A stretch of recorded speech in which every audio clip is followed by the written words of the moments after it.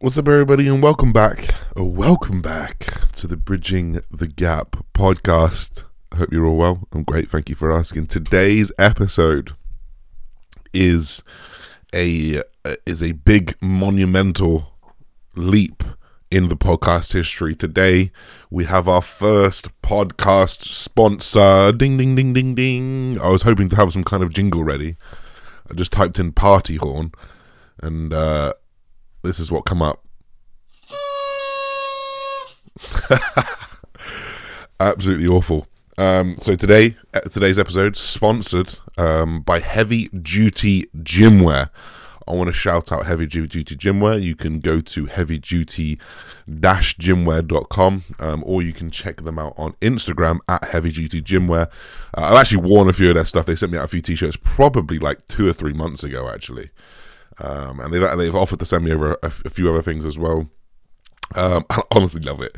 It's old school. It's just heavy duty gym wear. You know, you got lovely little long sleeves, crew necks that I wore. I recommend the black on grey. I love the grey. The green's also super nice as well. But there's loads of different things there. They got t-shirts, they got sweatshirts, and I highly recommend you guys to check them out as they look to expand their products and as they look to grow as a brand. So Heavy Duty Gymwear are our first podcast sponsors, and they're going to be sponsoring us all month, which is absolutely epic. So Heavy Duty Gymwear on Instagram and heavyduty-gymwear.com. Make sure to check them out. Make sure to go buy something and support your boy. Thank you very much.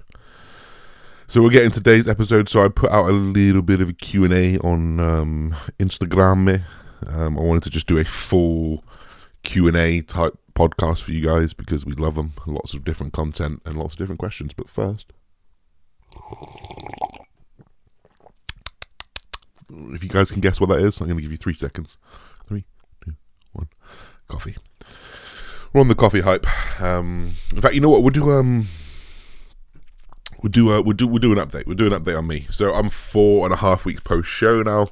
I'm about 10 kilos. No, I'm more than that. Stop talking shit. I'm about 12 kilos up in 4.5 weeks, but I've still got veins in my abs and my legs and stuff, which is pretty cool to see and pretty cool to feel. I'm fully over the crazy hunger. I'm still really, really hungry, which is good because you want to be hungry in off season, but I'm not to the point where I can't stop eating. So for those of you guys who have been following the journey of the Josh can't stop eating saga, Josh can stop eating now, but just chooses not to. And by that I just mean I'm kind of sticking more towards my calories, and I've moved a little bit away from just destroying everything in my path, and I've just chosen things a little bit more conservative, which is a big step forward because it was just fucking crazy. It was just non-stop. I didn't really want to address it for myself. Like I didn't want to look at what I'd done, but I kind of did a little bit of tallying over about 2 weeks, and I honestly probably had about 6,000 to 7,000 calories every single day for about 2 weeks, and then I probably went to about 5 to 6. And now I'm probably between 4 and 5. My actual calories are set at 4,000. I pretty much try and fast. I'm still not doing it the best way because I'm trying to fast as late as possible. Not as late as possible, but till about midday, which is pretty easy for me because I have a big meal before bed. So I wake up slowly. I go train for a couple hours. I come back by midday, and then I've kind of got that 8 hours of eating to get 4,000 calories in or so. So it's been okay, but I can't wait to get into a proper routine where I can just wake up, have breakfast, go train, have a post-workout meal, have another meal, and be done, rather than wake up, go train, try and hold on, have a humongous meal, and then about 2 hours later, another one, and about 2 hours later, another one. But actually, for those of you guys who don't know, I've got surgery a week today, which is not good. I've actually developed an umbilical hernia. You guys probably can't really see it from the updates, and to be honest, I couldn't really see it myself. The only time I noticed it, in fact, the only reason why I went to go check was because I came home to go see my mum, and we went out for a really, really big meal, and I had loads of food, obviously. And when we came back, I was really hot, and I took my shirt off, And my mum just said, "Does your belly button normally like that?" And I looked down, and my belly button was just kind of sticking out a little bit, only on one side, and only a little tiny bit. And I'm like, "Oh, what's that?" And I started poking it, and I went, "Oh, that hurts a little bit actually." And I thought, "Fuck, have I got a hernia?" Because I have had pain exactly where the lump was before, and I kind of just ignored it, and I kind of probably ignorantly ignored it. Well, that's what ignorance is, isn't it? And I just immediately went into a private consultant like 2 days later. As soon as I got home, I was away for that weekend, Friday, Saturday, Sunday. I literally booked in for the Monday. And he's poking around. And I'm like, fuck, it doesn't hurt. I definitely don't have a hernia. Yes. And then he just goes on one spot. Can you cough? I go, eh. And he goes, yep, that's a hernia. Fuck. So like, just like, you don't necessarily need to get them done. They can stay the same. But the nature of my job, being a professional bodybuilder, yes, like bearing heavy weight, trying to progress my physique as much as possible, like I'm gonna just open that belly button up a little bit more. So I had to go get in, especially considering as though I'm on TRT at the moment and I'm sort of chilling. Like I've had my decent rebound now. Like the first 4 to, I think I still got a week, so it's going to be 5 weeks of really, really good training. Finding equilibrium, like getting the hunger out of the way. Because if I'd like had surgery the day after my prep or something, and then come home, okay, granted, the day you have surgery, probably not going to eat much. The day after, probably not going to eat much. But then the hunger would have set in, and I would have just not been able to move, not been able to train, and I wouldn't have been able to stop eating. I think the one thing that has saved me from putting on 20 kilos is just that I can train like a fucking beast now, and I can train really, really hard for really, really long periods of time. And I can walk, and I can do my steps, I can do cardio if I need to, but all of that would have been taken away if I'd had it post-show. So it's sort of a perfect time now. I've got 1 more week to kind of kick the hunger, and then it's recovery. Unfortunately, it's probably going to be, I've had my appendix out before, and I think my appendix was keyhole. This is going to be laparoscopic. I think laparoscopic is a slightly shorter recovery time. In keyhole, I had 3 different holes in, and obviously they had to cut out an organ. So I'm hoping, because of the location of the, it's not a big hernia whatsoever. It's a really, really small hole. I'm hoping they can just open up my skin, push the mesh through, and it's not going to be crazy difficult. But based off that, it took me about 4 weeks to get back to training, which I would say would retain muscle, if that makes sense. So I spent a week doing nothing. On day 8 or day 9, I was in the gym and I was doing like bicep curls, but seated. I'm gonna have to be a little bit more careful because the appendix wasn't a hernia, so there was no like holes in my abdomen. So obviously this time I'll be a little bit more careful with what I load. But I was doing like bicep curls, everything seated, everything machine, keeping off the stomach, about 8 or 9 days after, but nothing like heavy enough to really strain. And then 2 weeks was a little bit more, 3 weeks was a little bit more, and then 4 weeks I was training hard enough to say that would keep the muscle, probably not progress it. And then like every week after that I got better and better. So I've probably got a minimum of like 4 weeks here where I'm going to be probably losing muscle, which is it's not nice to think about. It's really not, especially as I just turned pro. I wanted to hit the ground running, and make the most of it. And obviously it takes like 4 to 6 weeks out of my off season, which I didn't really want to have either. I mean, granted, I can't use drugs. I can't go on a blast at least for another 4 weeks, because it's been 4 weeks. So usually I'd wait 4 weeks, get my bloods done like this week, and then wait another 4 weeks and get them done. And I'll do them every 4 weeks until I'm in a place where I'm happy with it. I'm not even going to do the bloods because I'm going into surgery and I can't do anything, right? So for the next week or so, I'm just chilling, really. I'm just trying to be honest, I'm not even fucking worried about anything. I'm just trying to train hard without hurting my stomach anymore. Eat some good food, because I'm, when the surgery's done, I'm not going to eat too much, probably just because I won't feel like it. And then I can like wipe the slate clean when I'm feeling better from the surgery, and I can just off-season engage, and then I can blast as well. So I'm hoping it'll be 5 weeks post-show, the day of my surgery, and then I will probably wait a week. I'll probably wait until 8 weeks, to be fair. I'll probably wait 3 weeks, and then I'll do my blood work, and I'll spend that 3 weeks. Obviously, I won't be training, so I'm hoping my kidney markers will come back in place. All those types of markers that get affected by training, I'm hoping that like inflammation, all that stuff should be really, really good, because I'm actually going to have some, like whenever I take my bloods, I never have time off because I don't do that shit. I'm trying to be a professional, so it's going to be good to have a set of blood results without any stress on the body from training. So in about 4 weeks time now, I'll get my first set of blood results done, and we'll go off that, because there's nothing I can do. Do you know what I mean? Like if I go get them done now and they're great, I can't go on blast. If I get them done now and they're awful, I'm going to be doing the same things that I'm going to be doing anyway, so it doesn't make much of a difference. If that makes sense. So yeah, that's pretty much the update. I've got to go for that surgery on the 14th. Today's obviously the 7th. It's a bit of a ball ache. I'm going privately, so I'm hoping, I mean it's expensive, but I'm hoping that it's going to be a really good guy. I'm in first thing in the morning, so the guy's going to be very mentally cognizant. You know, I made that clear. I was like, dude, this is my fucking career. This isn't like, I'm not just like some dude with money who's like coming to get this done quicker. I'm here privately to get this done properly, because this is my career. I need everything back to the aesthetics. I need the control of my stomach. I need to be able to do a vacuum. I was like showing him a vacuum and what I do. Told him how much I lift, told him like my entire lifestyle, and he's like, right, okay, cool. I need to do this, and this, and he was very, very adhering to why, or very, what's the word?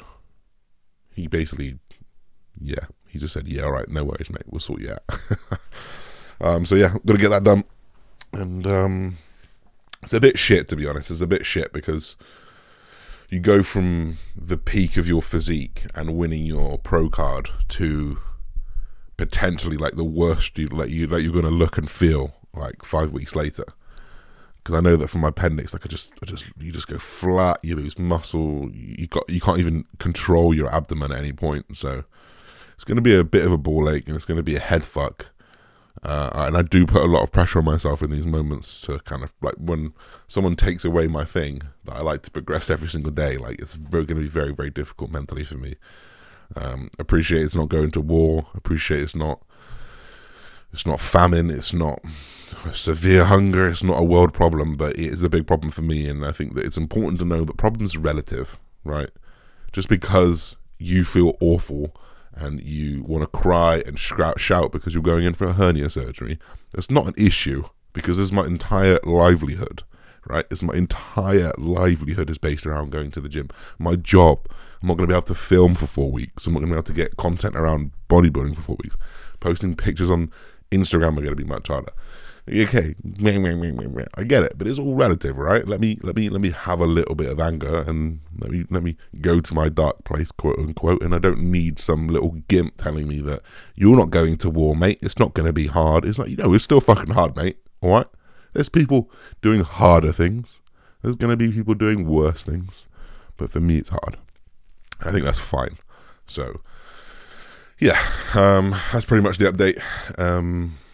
Pretty shit, but it is what it is. We're going to roll with the punches, and like, this is the definition of the one more rep lifestyle, right? I was gutted when I had my appendix out, but we got back up, we came back stronger, and we're going to do the exact same here. So without further ado, let's get into some questions. So I'm going to run through these questions. I'm going to answer the stupid questions. I'm going to answer the not so stupid questions, so you guys can understand the questions I get.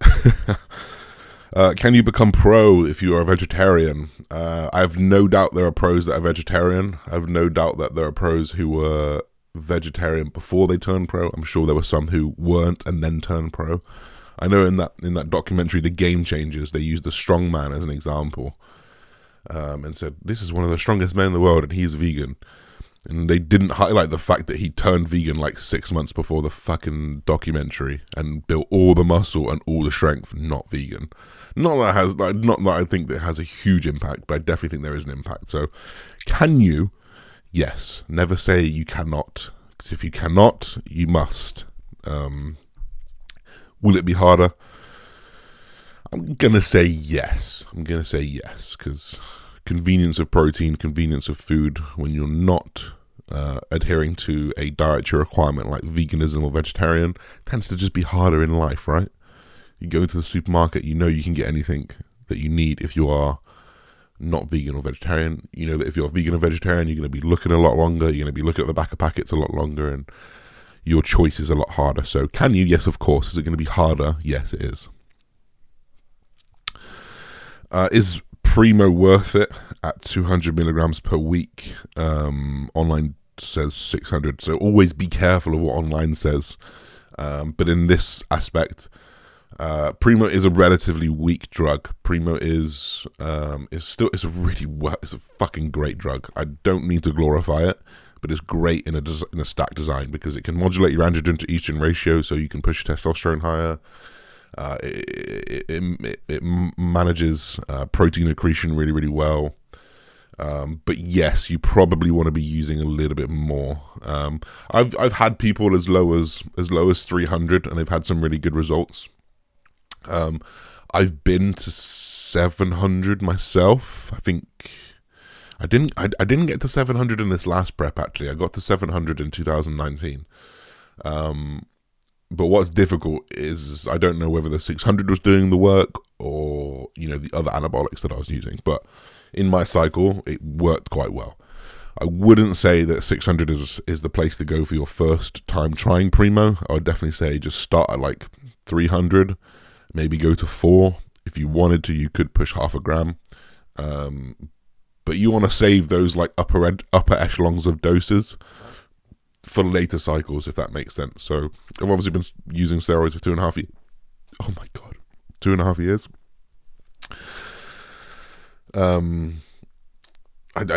wouldn't have seen the point of just slamming 600-700 milligrams straight away. I know people can use a gram. Like most of the research in Primo is actually ran up to 1.2 grams. So, you know, I personally wouldn't have an issue running up to a gram of Primo, but you would have to notice the side effects and the issues that come along with that.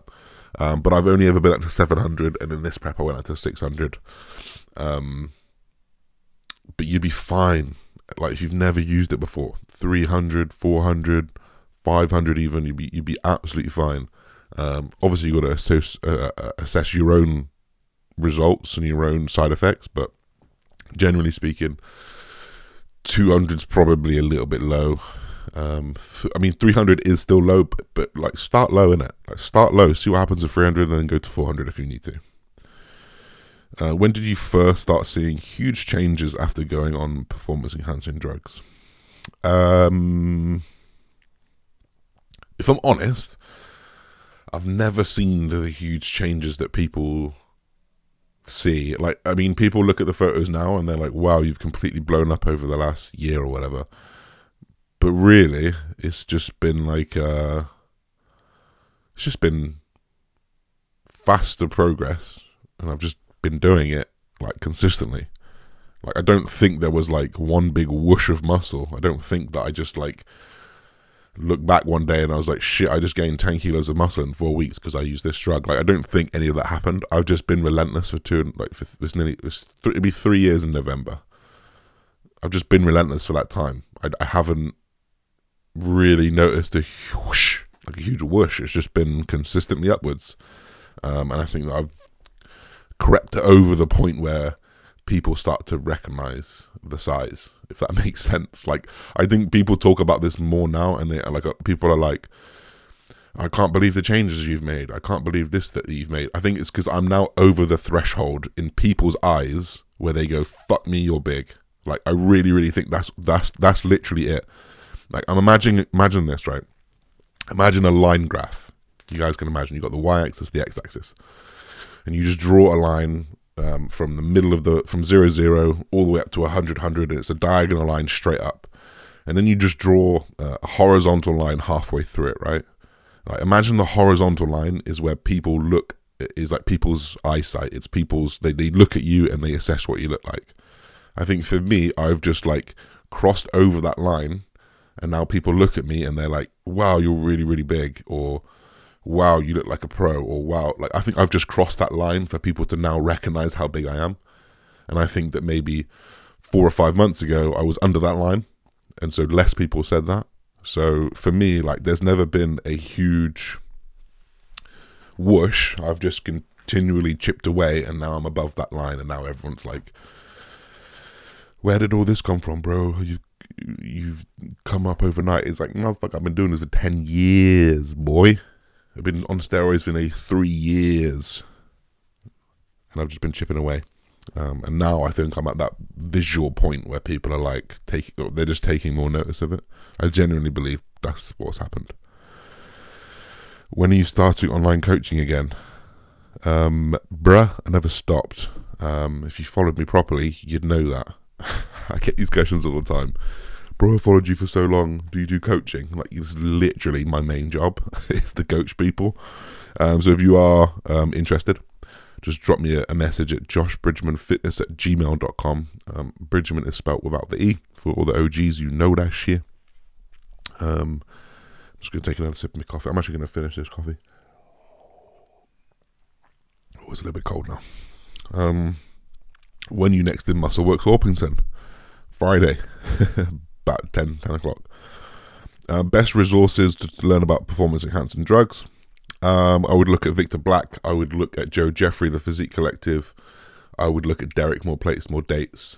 And I would say those are the three at the forefront of performance-enhancing drugs knowledge in the country, for sure. And also the Muscle Mentors, but they don't talk about it publicly, them as coaches.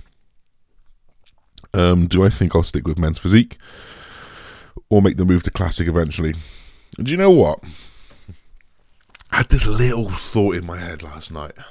I thought, what if I won the Men's Physique Olympia, then just like had an off season to just grow my legs and keep my upper body, and then win the Classic Physique Olympia? Be the first person to win Men's Physique and Classic. I appreciate that's extremely hard. I like, here's the thing, and don't take this like Josh just said he's going to win both of those. I think I have the potential to be very, very good at both Men's Physique and Classic. And I don't think that many people do. I think that some people really present themselves to a Men's Physique look, but perhaps haven't got that complete Classic look, and vice versa with Classic. Don't get me wrong, there are definitely people who can do both. There are people who've done both. Logan Franklin, for example. Not that he won either, but he did very well in Men's Physique. I'm sure he's going to do very well in Classic as well. But for right now, the goal is Men's Physique. I really just want to see how I stack up against the pros. I mean, for me, like, I want an amateur Olympia overall. I want to beat everyone.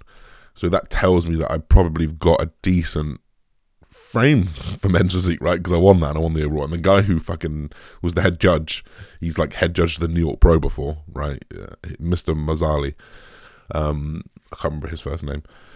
But yeah, like it's definitely the main goal at the moment. What's difficult about that is in Men's Physique, like I really actually have to just focus on my upper body, and I do have to let my legs kind of not fade away, but not progress as much as the other parts. And my legs grow off one time a week, which is fine. So they are going to continue to grow, but they're not going to grow enough for them to be anywhere near competitive in Classic. So when it does, or if it ever does come to the point where I'm like, okay, I'm going to do Classic now, I'm going to have to spend a long time building my legs up to be on that level that it is for the Classic guys.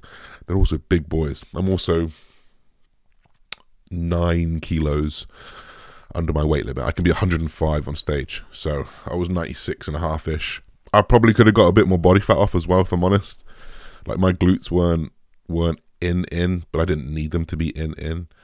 I probably could have taken off a tiny bit more fat, maybe a kilo, not much. So I'd say I've got 9 to 10 kilos, and that's without depleting to get into the weight. So I could be like maybe 106-ish, and then deplete and pull water to weigh in. And then, so I've got a lot of size that I can put on before I'd be even competitive in that Classic and in that Classic class.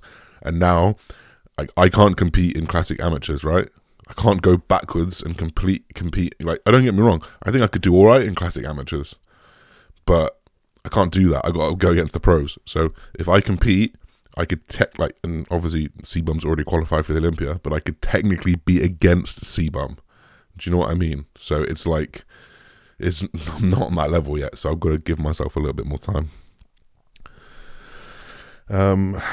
The Big Kent, congratulations this weekend, brother. One of my clients. Looks fucking unreal. Have you felt more sure of yourself as a bodybuilder now that you're a pro, or still the same? I think that this season has made me feel much more sure of myself and much more sure of my career. And I mean that in terms of like filming. I mean that in terms of my knowledge. And the biggest thing for me is it's given me the confidence to believe in what I thought I knew and what I did know now. And like, I believe that I could be a top tier men's physique athlete. And I don't believe that someone who won't be a top tier athlete could win a amateur Olympia. Like, I think there are many, many pros who probably don't have the potential to be very, very high tiered. I think there's lots of pros who I look better than naturally. I think there's many pros that probably shouldn't be pros.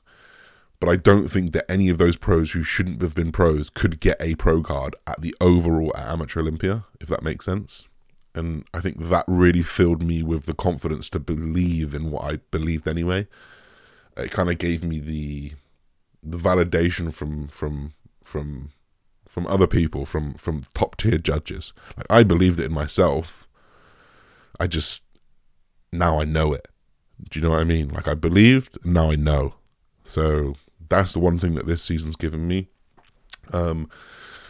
Also, like, this is a little bit not necessarily to do with like the bodybuilding side, but like knowing that where I stand in terms of a content creator is a real job now. Like, I have zero fear filming in public anymore. It's incredible. This year it just transformed me. Walking around with Andy in shops, walking around with Andy in airports, filming myself in public spaces. I have zero qualms of doing that, because if someone thinks I'm an idiot for doing that, like, I just got to, you know what I mean? Like, why are you telling me I'm an idiot for my job? This is my job. My job is to make content. My job is to make a career out of this. Like, I get paid for this stuff. So that's one thing that's been really liberating, is I don't really care about filming in public anymore, because if someone comes up to me and they're like, what are you doing filming in public? Who do you think you are? I'm Josh Bridgman, mate. I've got 47,000 subscribers, mate. Not that that's anything, but it works well. Opinion on the younger generations of gym goers using anabolics just to look good. I think if you are okay with that decision and it's not harming anyone else, and you've done your due diligence as to what the side effects can be, you do you, boo. But just know that you killing yourself faster and potentially impacting things like sex drive, mood, emotions may have an impact detrimentally to someone else.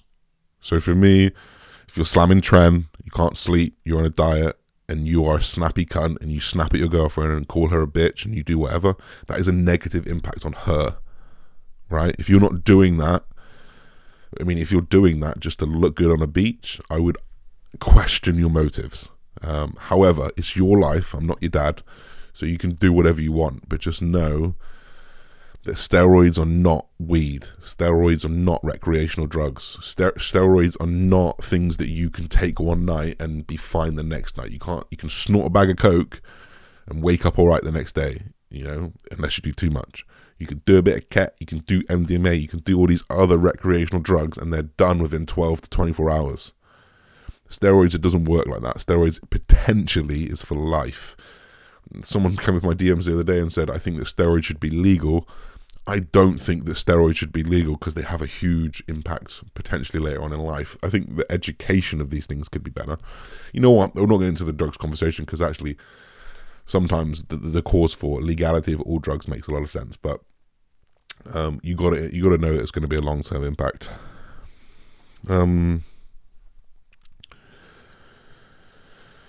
Why is this person asking that question? Where can I get drugs? Shut your mouth, man. What supplementation do you use whilst on gear tag with the side effects? So, side effects of gear directly, like the actual physical side effects, that becomes a matter of stack design. Don't take too much of X, Y, Z, balance things properly. So we don't really want to go too much into that. But other side effects like blood pressure, I mean, all these things like Astragflow, Support Max, Heart Stack, Kidney Stack, they're all things that I use on a daily on my Instagram. So go to my Instagram and check them out. What vitamins and supplements should you consume away from your workout window? You should take anything that causes or has an anti-inflammatory property away from your workout window. Why? Because that inflammation caused by the workout is positive inflammation needed for the feedback loop of hypertrophy. So you create micro trauma, it causes inflammation, your body responds to the inflammation. Inflammation is like a signal. Body reacts to the inflammation, sends whatever it needs, nutrients, blood, to that area, recovers it, and then you can worry about it. So I would say anything like vitamin C, curcumin, even a multivitamin that's got a vitamin C, and anything that has anti-inflammatory properties, CBD, I would try and take at least 3 or 4 hours away from your workout. So for me, I usually do before bed and when I wake up, because that's about 4 hours either side. Have you had to adjust your training much with the hernia? No, like, you know what? Like, I was training normally, like I had no hernia before I went to the appointment to get hernia, and I felt fine. And then since I've been to the appointment and he said I've got hernia, I've been a little bit like, oh, I can feel it there. So yes, I've stopped doing deadlifts. I've stopped doing hack squats. I've stopped doing anything that generates huge abdominal pressure, because I don't want to make it bigger. I just want it to be the same, and then I want to get it fixed. Should you weigh your meat before and after? I generally do it before, but if you do it consistently, one or the other, it's not going to make a big difference. How would you approach a mini cut 4 weeks in a bulking phase? Enhanced. I wouldn't set myself 4 weeks, for example. I would set myself more of a look, more of a goal look and a goal feeling. But I'm assuming you wanted to do a short, intense cut. So I would say 4 to 6 weeks, and you want to try and lose a kilo plus a week, like if not more. I don't really like the shortcuts, to be honest. I think sometimes it takes a couple of weeks to get the body going. So I like to say, for me, a mini cut, I just call it a shorter cut, or not a competition prep cut. I like to see like 6 to 10 weeks. Depending on how quickly or not quickly you react. Some people, you can just stop in 6 weeks because they've lost 10 kilos. All right, cool. But if you've like struggled to lose those first couple of weeks, you struggle to establish a deficit, you can extend that a little bit. Do you do pull-ups and pull day? I do not. Best variation of a squat, pendulum hack, reverse hack. Anything that keeps you in a stable environment and you can get the maximum range of motion at the ankle and knee. You got to think about a quad. A quad is about, if you bring your heel to your bum, that is the longest, the most stretched out you can get that quad. And then if you bring that up, that's the most contracted it can be. So you want to pick something that you can go through that full range of motion the easiest. What is the best rate of gaining weight for women in order to build muscle with minimal fat? So generally speaking, women are going to build muscle slower than men. For most men, I like to say 1% of your total body weight. For women, I would generally say something quite similar, because it ends up being relative. Like, most men are, 50 to 100 pounds heavier than women. So the relativeness of that stays. So if you're a 200-pound man, I say gain 1% per month. That's £2 a month. If you're a woman, you're probably, 150 pounds or less. That's going to be, 1.5 pound per month. So it's going to be like half a pound a week, maybe a little bit less. But generally speaking, the 1% of your total body weight per month works quite well. And really, you assess at the end of the month and you go, have I put on too much fat for my liking? All right, let me reduce that. Am I okay with this? Am I feeling good? All right, let's increase it a bit. Did you ever have any digestive issues or food intolerances throughout the year? Other than like the standard, have a Domino's and feel a bit dodgy in the morning, no, I've been largely fine. Primo versus EQ for off-season growth. EQ is dog shit. EQ is just a recipe for high blood pressure. It aromatizes. Like, if you're going to mix it with Testis, you just got 2 aromatizing compounds. I would never, ever prescribe EQ. What is the most neglected aspect of first-time preps? Presentation on the stage and getting lean enough. What was the most neglected aspect? Yeah, posing on stage, and then like neglected. It's hard. Neglected means like things that you miss. maybe you just miss how hard it's going to be. I think a lot of people think, I could try this bodybuilding competition, and then you get a coach who's going to get you shredded, and you get to like, you know, if you get really lean in like 8 weeks out, whatever, and you realize you got fucking 2 months left, and you're really, really lean. For example, the person talking about this is really, really lean at 7 weeks out, and you kind of think, wow, I didn't think it was going to be that hard. Have I really got to keep going for like 7 more weeks? So maybe just underestimating how hard it's going to be. How do you recommend consistency in content creation despite the bodybuilding lifestyle impacts? Like I don't know if I've got a warped sense of this, because I work at home, but I think that content gets easier with bodybuilding lifestyle because you live it every single day, and there's not really an excuse to film. I mean, granted, dude, like, I'm pretty sure you've got a full-time job, right? If you've got a full-time job and you bodybuild and you got to get your steps, you got to get this, you got to get, like, it's very fucking difficult, and I probably wouldn't be able to do it. But I work from home, so for me, it's obviously like, and like, obviously my job is to create content, so it's pretty easy for me to do. And I've managed to facilitate my life that way, so it's difficult. Like, I can't really give you direct advice. I've not really been in that scenario. All I can say is there was always a way. Maybe you outsource who edits. Maybe you film 2 or 3 videos in a day when you've got time. Maybe film on the weekends. But I can appreciate it's very, very difficult. Your view on Greg Doucette's main gaining approach to build muscle. I think it's absolutely fine for anyone who doesn't want to be an IFBB pro or the best that they can be. I think that if you want to be the best that you can be, you need to be above main gaining. Yeah, you're going to get results. Yeah, you're going to stay lean. And it's probably pretty good for most lifestyle people who don't want to go through the extremes of bodybuilding. But for me, it's going to be slow progress, and it's not the progress that I want to be making as a bodybuilder.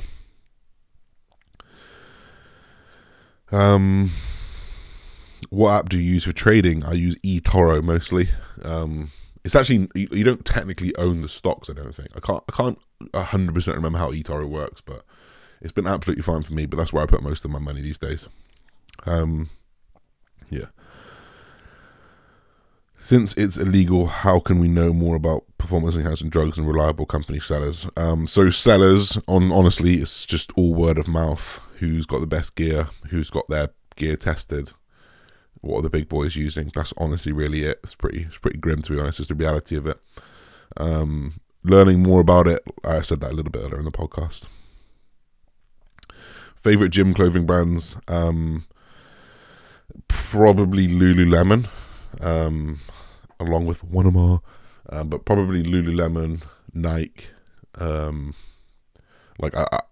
Alphalete and Gymshark as well. They're probably the only other twos that I use, and the odd VQ thing. Should you pre-exhaust with every muscle group, every training?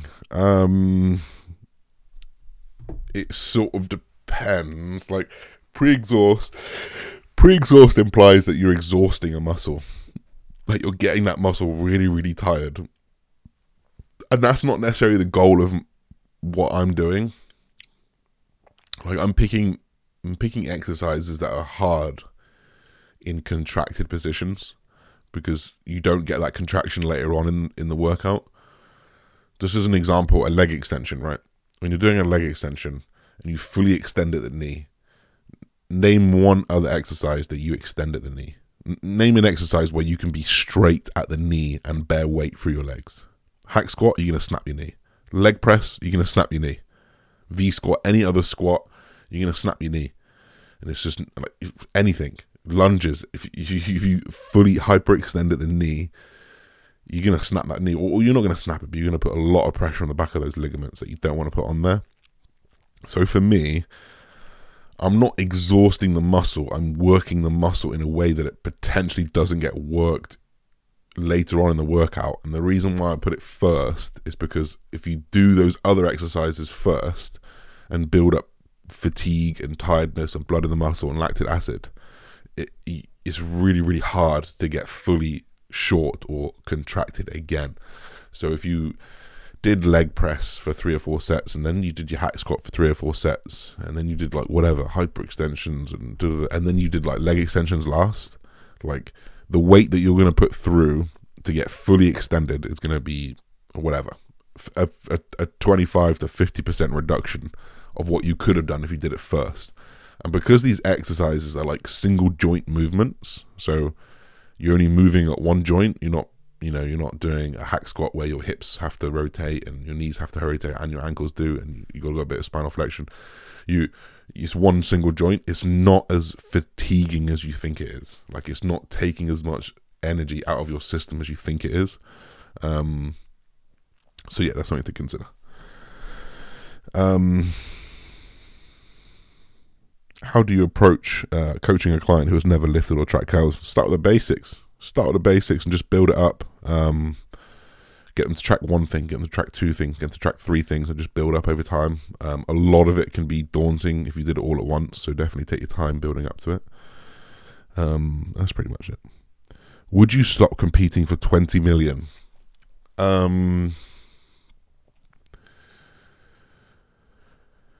It's very, very difficult because that amount of money is life-changing for more people than just me, which is like, selfishly, I want to say, nah, fuck the money, I want that Olympia.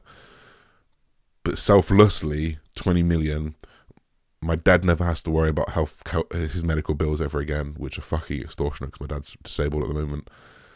Well, disabled in general, not at the moment. My mum doesn't need to worry about her retirement.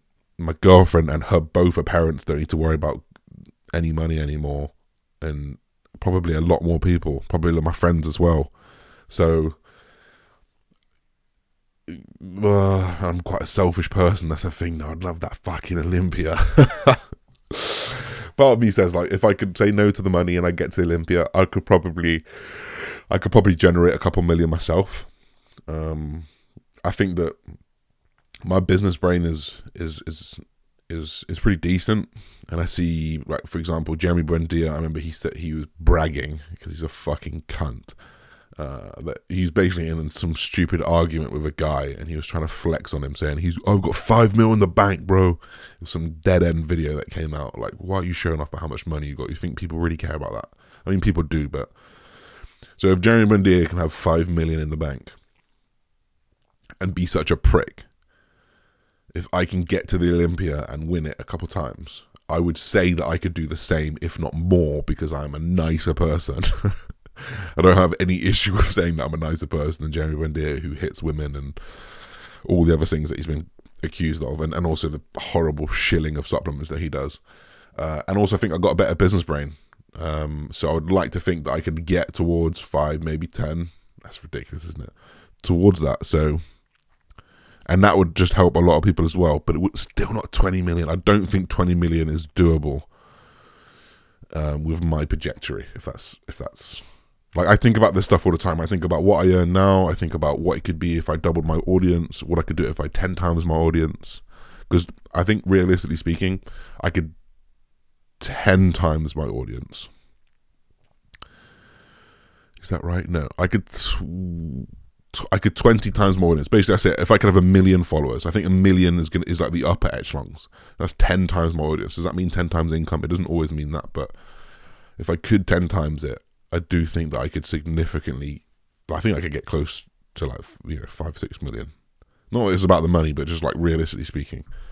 So, didn't answer the question really, did I? Would you stop competing for 20 million? Oh, maybe, yeah. Maybe. Or I can't answer it. It's so difficult. Sorry, dude. We'll do the last couple of questions now. We're creeping on 45 minutes. What does your training split look like right now? So I do push and arms. I do pull, I rest. I do push. I do legs, and I do pull. So upper body on everything is twice a week, and legs just once a week. Pre or post workout carbs, which would you prioritize when cutting? A lot of that is going to depend on what time of the day you train, how much food you have available, etc. So, for example, if you have to train first thing in the morning before your workout, I would just make sure you're having carbohydrates in the morning. You could train fasted. However, if you're training after work at like 5 p.m. and you're cutting and you've already had a few carbs in the day, I'd say probably post-workout carbohydrates for recovery. Incline Smith machine chest press or flat barbell bench press, which one is the last question. Incline all day. Flat bench press has just been associated with so many injuries over the years. I'm pretty sure that like nearly every single shoulder injury from bench pressing has come from doing a flat bench. I don't flat bench. I don't see any point in flat benching with a barbell. I'd much rather see incline work or dumbbell work in there. So yeah, but we'll leave that there. We've got quite a few questions done, a little bit of an update. I hope you guys are well. And this is Bridging the Gap podcast with our first podcast sponsor. And we'll be back very soon. Peace.